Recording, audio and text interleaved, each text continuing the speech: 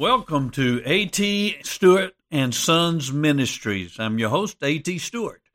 I'm glad you've chosen to join us today as we look into the Word of God. So take your Bibles and let's hang out in God's Word for a few moments and see what God would say to us today. It was a very difficult time in Israel's history. The Midianites were oppressing them and oppressing them severely. For 7 years, they had suffered at the hands of the Midianites. When they would plant their crops and when harvest time would come, the Midianites would come into Israel and they would spread like locusts and they would harvest the crops that Israel had planted. They would not only harvest the crops, but they would take the sheep and the oxen and the camels that the Israelites had. Also, the Israelites had become such a fearful people, they were living in the dens and caves in the mountains. 7 years this had gone on. And Gideon was so fearful that he had managed to get some wheat and he was beating it out in a wine press, which was a depressed place, so he could hide away from the Midianites, hoping they would not see him and steal what little food he had. And the Lord came to Gideon. And he said, "The Lord is with you, O valiant warrior." And Gideon said, "If the Lord is with us, then why is all this happening to us?" What about all the miracles we read about when God delivered our people from Israel? No, God's not with us. God has forsaken us. Do you ever feel God forsaken? Do you ever feel like when you're going through some of the things in life, you're thinking, "God, where are you? You have forgotten about me.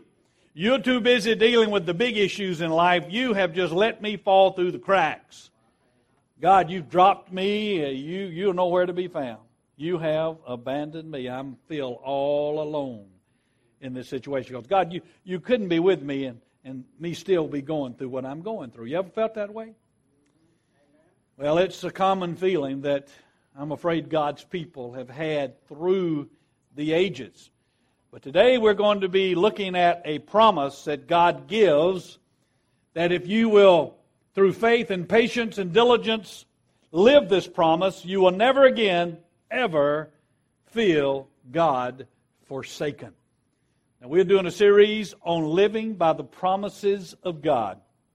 The last time I preached to you, we talked about the promises of God, and we saw that it is necessary for your spiritual maturity that you live by the promises of God. If you're going to grow spiritually, and what is spiritual growth but being like Christ, you need to live by the promises because Jesus lived by the promises of God.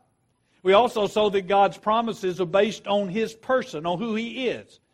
And the writer of Hebrews gave 3 particular aspects of God's person that we need to keep in mind when we talk about His promises. First, His greatness. If God wasn't great, then how would we know He could fulfill His promise? But because God is greater than all, we know when He makes a promise, He can fulfill it. Also, God's unchangeableness. I mean, God might be great and be able to fulfill His promise, but what if He changed His mind and decided, well, I no longer want to fulfill that promise? So God must be unchangeable as well for us to know that once He's promised it, He's not going to change it. But then His truthfulness must also come into play.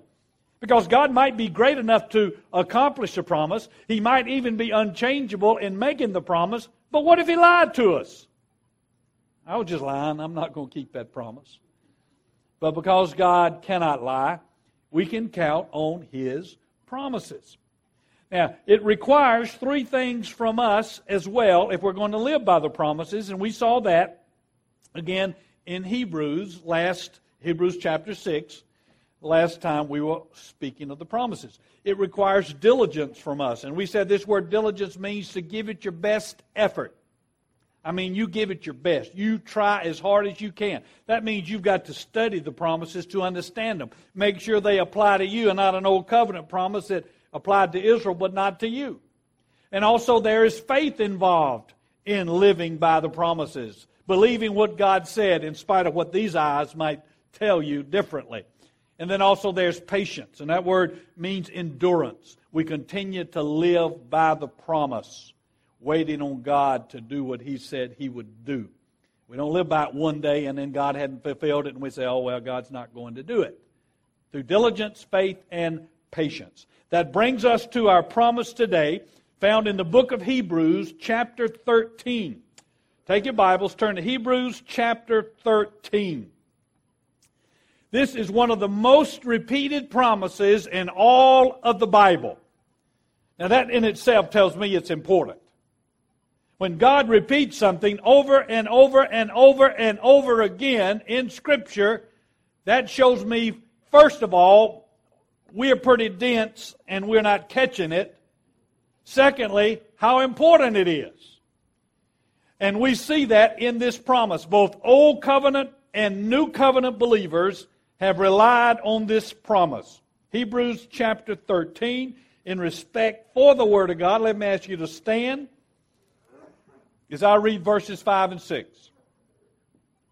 Make sure that your character is free from the love of money, being content with what you have. For He Himself has said, I will never desert you, nor will I ever forsake you. So that we confidently say, the Lord is my helper. I will not be afraid. What will man do to me? You may be seated. May God bless the reading and the hearing, and most of all, the obeying of His Word. First, let's understand what God is saying here. Let's use our diligence to make every effort to understand this promise.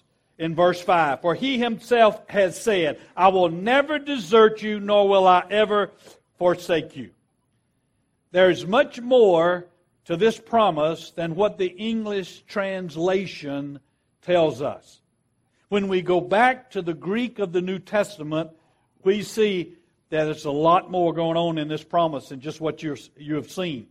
First, it is an intensive promise. It doesn't just say He has said, but it says He Himself has said. God Himself has said. The writer is stressing that it is none other than our God, Yahweh, who is making this promise. The second thing we notice is that there are 5 negatives in this promise. Now, in English, it is not considered proper grammar to put 2 negatives in a sentence. You would not say, I ain't never. See, that's 2 negatives. I don't never. You would not say that. You'd say, I don't ever. But in the Hebrew, when they wanted to really emphasize something, they would pile on the negatives. Like there are 5 negatives in this promise. There are 2 negatives in the first part. When He says, I will not desert you. Repeats it twice. In the second part, there are 3 negatives. I will not abandon you, desert you. I will not, no, never abandon you. I will not, no, never desert you. So God compounds these negatives to make sure we really know He means what He's saying. Also, these verbs, forsake and desert, have rich meaning. First He says, I will not desert you. Now that word desert means to send back, or to relax, or to loosen, or not to uphold, to let sink, or to abandon, or to neglect. It literally means to loosen, to let go, or to drop. The same verb is used when Paul is in the jail in Philippi, and you remember they were singing praises to God at night, and God sent an earthquake, and it says the chains on all the prisoners' arms fell loose, dropped off. That's the word. God says, I'll never drop you. I'll never let you fall off. I will never, ever desert you. I will not drop you or abandon you. You ever feel like God's dropped you? God's not going to go to the great effort to save you only to drop you. He's not going to do it. Next part of the promise is the word forsake. I will not forsake you. Now this means the idea of forsaking someone who's in trouble. It suggests rejection, defeat, helplessness, and refers to some place or circumstance in which a person finds himself helpless and forsaken. The meaning of the word is that we would forsake somebody who is in a state of helplessness, who is in a lurch, and we turn away and leave them in that lurch. Now, the three negatives before this word make this promise of triple assurance. God says, I will not ever leave you in a lurch. I will not ever leave you in a helpless situation. I won't do it. You're driving down the road one day, and you notice this car has run off the road and has gone into the lake, and the person in the car has gotten out, but they're drowning. Now, you have a rope in the back of your car that you know you could throw out to them and pull them to safety. But instead, you just get back in your car, start it up, and drive off and leave them there to drown. Now, none of us would do that. None of us. Now, if we being sinful people would not do that, how much more will God not ever abandon His children and leave them in a lurch? He won't do it. You're there with your child or grandchild, 3 or 4 years old, and you're on vacation, and you're there around the pool, and you say to them, now be careful. Well, they aren't careful, and they fall in the pool, and they sink, and you see them sinking. Now, you're not going to just say, well, too bad, and get up and go walk into the room. Oh, no, you would never do that. Now, again, if we being sinful people would never abandon our child or grandchild in that kind of situation, how much more can you know that God, who loves His children infinitely, would never leave us in a hard situation without being with us to help us. Basically, He's saying, I will not let you down, leave you in a lurch, leave you destitute, leave you in straits and helpless, and abandon you. I won't do it. And all this simply means is that God will always be with us in every circumstance in life, and He will be there to help us. Now let's look at the promise, put it all together. Here it goes. For He, God Himself, has said, I will not in any way fail you, nor give you up, nor leave you without support.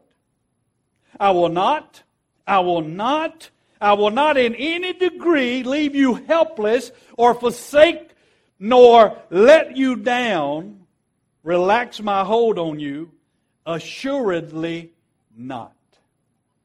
That's the promise that God makes to every one of us who is a Christian.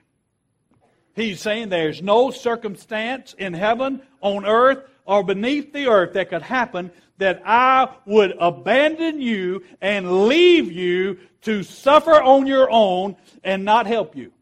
There's no circumstance, no situation that you can get yourself into or other people can do to you that I will not be there with you to help you in that situation. That's God's promise to us as His children. He will always be with us to help us. All right, having seen the promise, now let's look at living by the promise, the faith aspect. Now we go back to our verse. Make sure that your character is free from the love of money, being content with what you have. For He Himself has said, I will never desert you, nor will I ever forsake you. So that we confidently say, the Lord is my helper. I'll not be afraid. What will man do to me? There are two things that this verse promises you and I if we will, by faith, live it. First, contentment. Next, peace. He says, make sure your character is free from the love of money, being content with what you have, for He Himself has said, I will never desert you, nor will I ever forsake you. God is saying that contentment is closely tied to our faith in His presence with us. The opposite of contentment is loving money. We're told that our life, our character, is to be free from the love of money. Not free from money, but free from the love of money. Nothing wrong with money. It's the love of money that is the root of all sorts of evil. It's the love of money that causes the problems. You see, if we love money, we will never be content. Paul warns Timothy about the danger of loving money in 1 Timothy 6. He says, but those who want to get rich fall into temptation and a snare and many foolish and harmful desires, which plunge men into ruin and destruction. For the love of money is the root of all sorts of evil. And some, by longing for it, have wandered away from the faith and pierced themselves with many griefs. The person who loves money will never experience contentment. When John D. Rockefeller was a young man, one of his friends reportedly said to him, how much money do you want to make? And he said, I want to make $1 million. Some years later, this friend came to him a second time after he had made $1 million, and he said, how much money do you want to make now? He said, another $1 million. It's amazing how many millionaires and billionaires want more. You think, man, why would they want more? They can't spend all they have. God says the cure for the love of money, the cure for covetousness, the key to contentment is to live by the promise of His presence. Look at what He says. Let your character be free from the love of money, being content with what you have, for He Himself has said. You see that for? In the Greek, as in the English, it gives the reason for what comes before it. Don't love money. Be content with what you have, because for God's promised He'll be with you.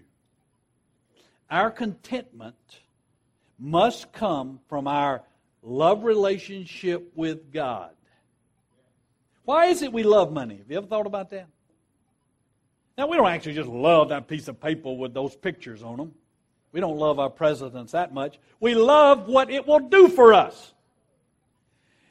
We think it will buy us happiness. See, we think if I can get enough stuff, I'll be happy. If I can get enough things, if I can get enough man toys, then I'll be happy.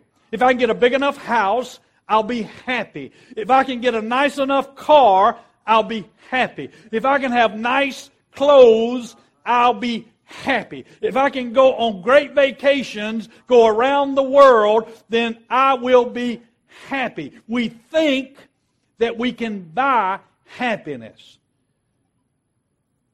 But the truth is, we cannot. Some of the most miserable people in the world are some of the richest people in the world. Now, you and I, who don't have boatloads of money, we secretly think if we did have boatloads of money, we'd be happy. But God says, no, that is not the key to happiness. We love money because we not only think it can bring us happiness, but we think it can bring us security. Man, if I just had a couple of $1 million, I wouldn't worry about anything. You ever thought that? Man, if I was set up like he was set up, I wouldn't worry about anything. We think it can buy us security. But let me tell you, it's only a false security. A billionaire's money will not buy him one more day of life. Billionaires die of cancer just like the homeless man dies of cancer. When he goes into the doctor and the doctor says, I hate to tell you, but you have pancreatic cancer. And you only have 6 weeks to live.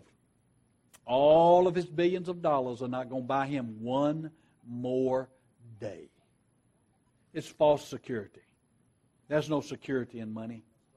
Our contentment, our security cannot be found in our circumstances. Things that are outside of us. They are constantly changing. Your true sense of contentment, your true sense of security can only be found inwardly, and that is only in relationship to God, who says, I'll never leave you.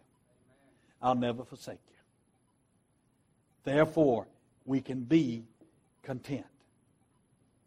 So the first reality of this promise is that we can have contentment when we live by it. Secondly, we can have peace. He goes on to say, so that we confidently say, the Lord is my helper. I'll not be afraid. What will man do to me? He says, when your world is falling apart, you can have peace by claiming the promise of God's presence.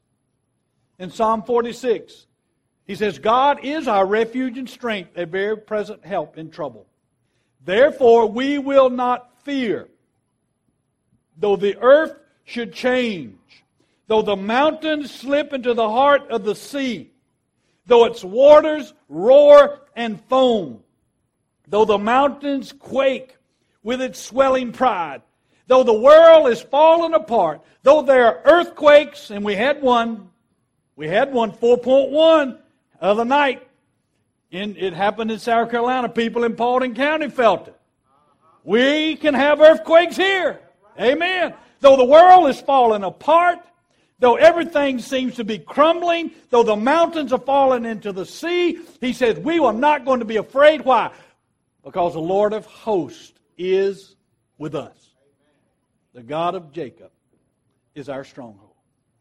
So no matter what's happening in your life, you may look around and think, man, it's falling to pieces. You can have peace when you really believe that God is with you and He will help you in that situation. Not only that, but when you're facing troubles and problems that are so great they just overwhelm you, you feel overwhelmed, let me tell you, God's presence can carry you through that.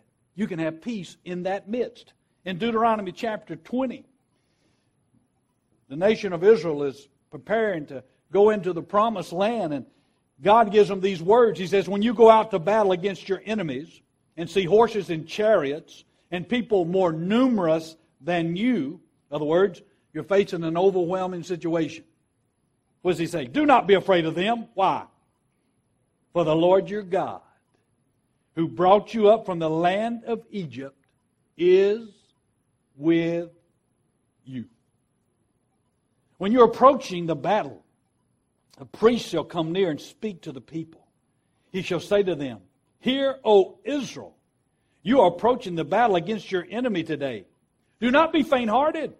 Do not be afraid or panic or tremble before them. Why? For the Lord your God is the one who goes with you to fight for you against the enemies, to save you. When you're going through a situation that just overwhelms you, you need to stop and first realize, hey, I'm not in this alone. My God is with me.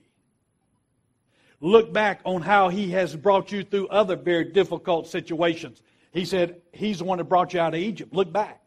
Look back at His past faithfulness and believe He is faithful today, and He will not only be with me, but He will help me through this situation.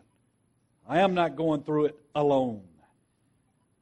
Also, not only when you're facing overwhelming odds, not only when you believe that things are falling apart, but when you, even in the face of death, you can have peace, knowing God's with you. Do you believe that? The psalmist David, he knew what it was to fear for his life. The most powerful man in the land, King Saul, had a contract out on him. He was out to kill him. All the resources of the king were devoted toward killing David, finding him, killing him. Anybody who killed David was a friend of the king. So David knew what it was to live with his life on the line, to fear for life. What does he say in Psalm 23? Even though I walk through the valley of the shadow of death, even though death is knocking on the door, I will not be afraid. Why? For you are with me. Your rod and your staff, they comfort me. When we face one of the worst enemies life has, death, we don't have to be afraid. Because God is with us. He will be there with us.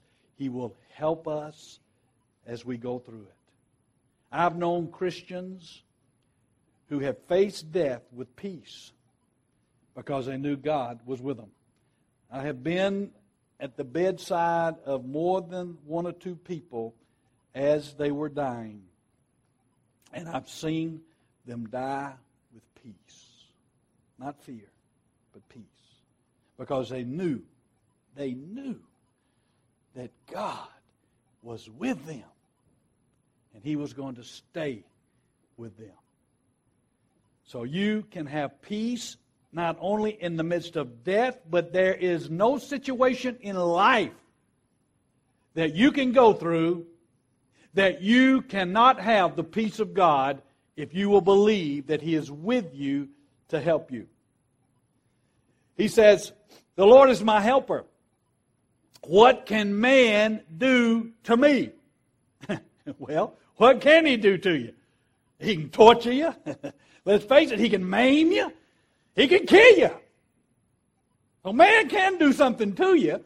Well, what does He mean then when He says, I'm not going to be afraid because the Lord is my helper? What can man do to me? Well, what He means is, man can do nothing to you that will separate you from God's love, first of all. Secondly, man can do nothing to you that will be outside of God's plan for your life. Can't do it. Nothing can happen to you that's outside the sovereign will of God. Paul talks about this in Romans 8. He says, who will separate us from the love of Christ? Will tribulation or distress or persecution or famine or nakedness or peril or sword? I mean, he's covered about every situation. Just as it is written, for your sake we are being put to death all day long. We are being considered as sheep to be slaughtered. That's not a good thing, folks. They're being killed. They're being slaughtered because of their faith in God. And yet, even in the midst of that, Paul says you are not separated from the love of God. He says, but in all these things, we overwhelmingly conquer through Him who loved us. For I am convinced. Now, you try to find something in human experience that Paul doesn't cover in these next words. And I'm convinced that neither death, nor life, nor angels, nor principalities, nor things present, nor things to come, nor powers, nor height, nor depth, nor any other created thing. In case he missed something, he said, or any other created thing shall be able to do what? To separate us from the love of God, which is in Christ Jesus our Lord. Hallelujah. There is no circumstance you can go through in life that will separate you as a child of God from His love. And you can overwhelmingly conquer in that situation as you believe God is with you, that He will not leave you nor forsake you, but He will help you in that situation. Now let's put it into very practical terms. Preacher, how do I, when I'm facing a situation like this, how do I claim this promise? This is where the patience and perseverance comes in. Turn over to 1 Samuel 17. We're going to look at David against Goliath. Now, I'd call that an overwhelming situation, wouldn't you? I'd call that a life and death situation, wouldn't you? I mean, basically, Goliath told him he was going to pull him apart and feed him to the birds. I call that a pretty hard situation. So here we have David facing, David, a shepherd boy, not a soldier, a shepherd boy, probably 12 or 13 years of age. All the mighty men of Israel were afraid to go up against Goliath, this giant.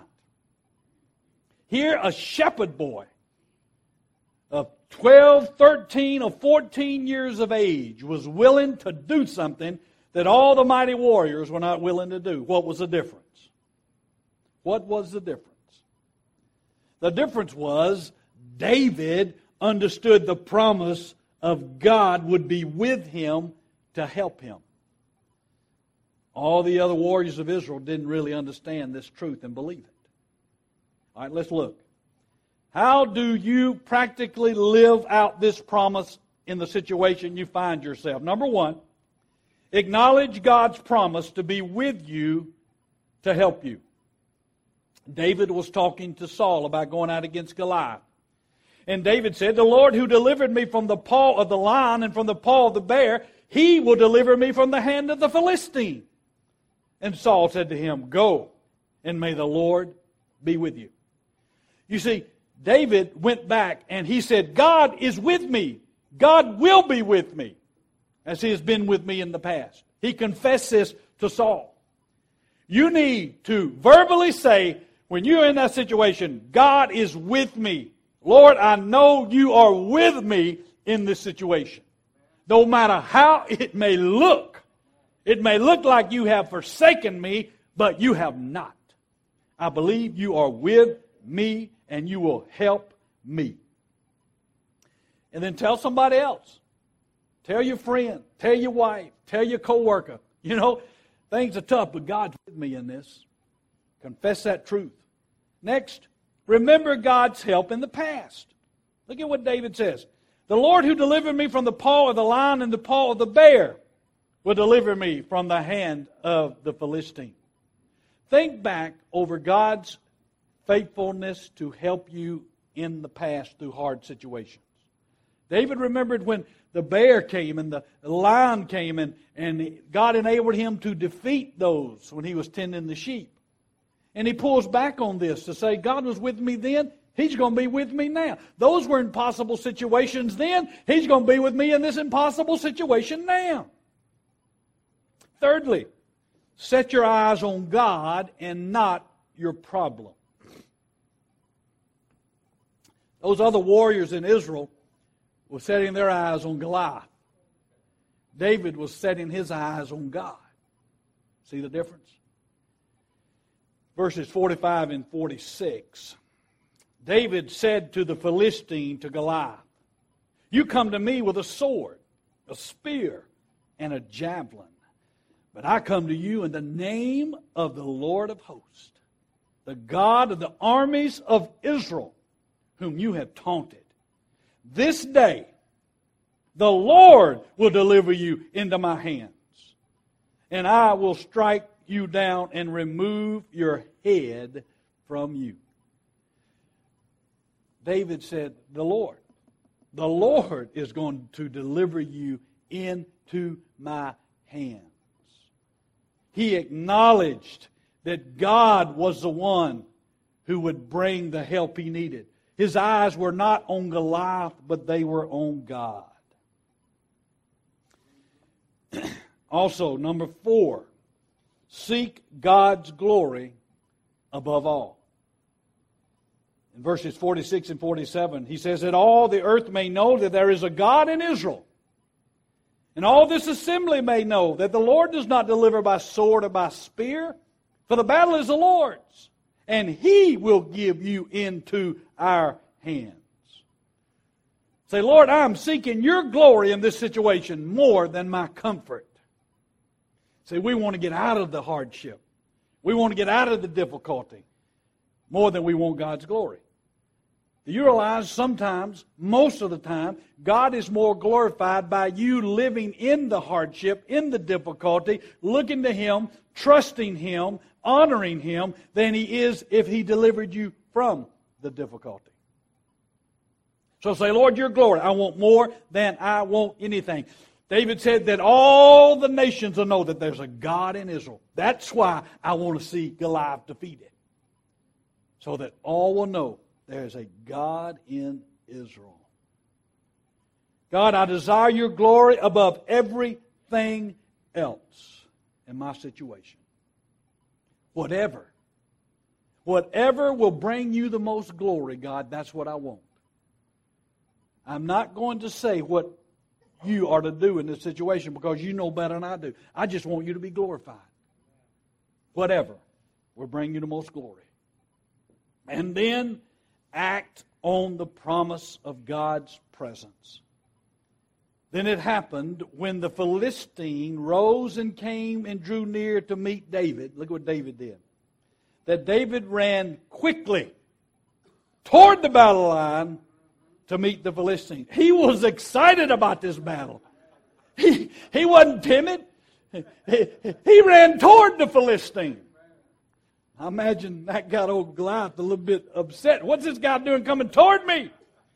And David put his hand into this bag and he took from it a stone and he slung it. That was in faith. And he struck the Philistine on his forehead and the stone sank into his forehead so that he fell on his face to the ground. David acted on the promise of God's presence to be with him, to help him. Faith is always active. Acting on God's promise to be with you and to help you. Ask God for the wisdom. God, show me how to act in faith on this promise that you're with me. Sometimes we're in situations and we don't really know how God would want us to act. Ask Him for wisdom to show you how to live in faith in that situation. Ask Him for the grace to live to His glory in that situation. Say, Lord, give me the grace I need. I don't know how to do it, but show me and then give me the strength to do it. And then persevere. Keep on acting in faith, believing God is with you and He will help you until you see the results. Don't quit after one day. Don't quit after 1 week. Don't quit after 1 month. Don't quit after a year. You keep on. Believe in God. Trust in God. He is with you. He will help you. And in His time, you will see the answer. Here we have God's promise to be with us. For He, God Himself, has said, I will not in any way fail you, nor give you up, nor leave you without support. I will not in any degree leave you helpless, nor forsake you, nor let you down, or relax my hold on you. Assuredly not. So that we take comfort and are encouraged and confidently and boldly say, the Lord is my helper. I'll not be seized with alarm. I'll not fear or dread or be terrified. What can man do to me? Now, when you need this promise is not when everything's going great. When you need this promise is when everything's going bad. And the old devil whispers in your ear, God's forgotten you. God's let you down. God has abandoned you. God doesn't care about you.